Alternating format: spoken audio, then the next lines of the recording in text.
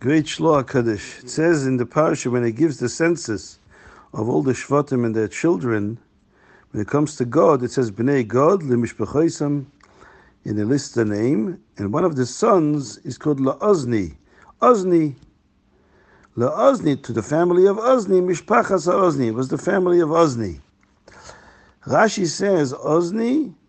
Rashi says Omer Ani. I'm saying Shezoi Mishpachas Etzbain. This is the same family that is identified elsewhere as the family Etzbain.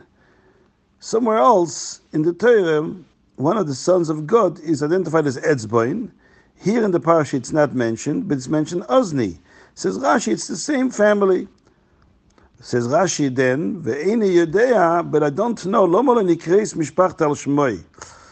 Why wasn't Etzbain identified by its name, Etzbain, the way it's identified elsewhere? So the Shloah Kodesh says a pshat. What does that mean? That his name was Etzbain, but here the Torah calls it Azni. Now Azni comes from the word ears, an oizen. And Etzbain, if you add an ayin in the middle, Etzbain, it's a finger.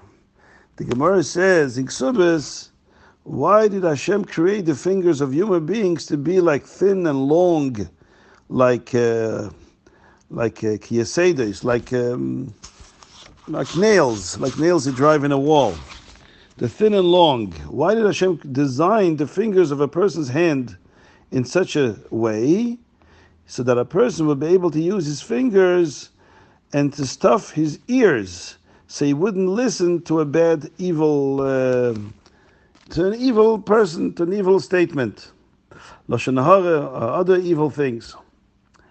So this is the pshat la'azni, which is the same one as Etzbain, because there's a relationship, a shidduch, so to speak, between the fingers of a person and the ears of a person, and that's the hint. It's a remez that what is a fingers for?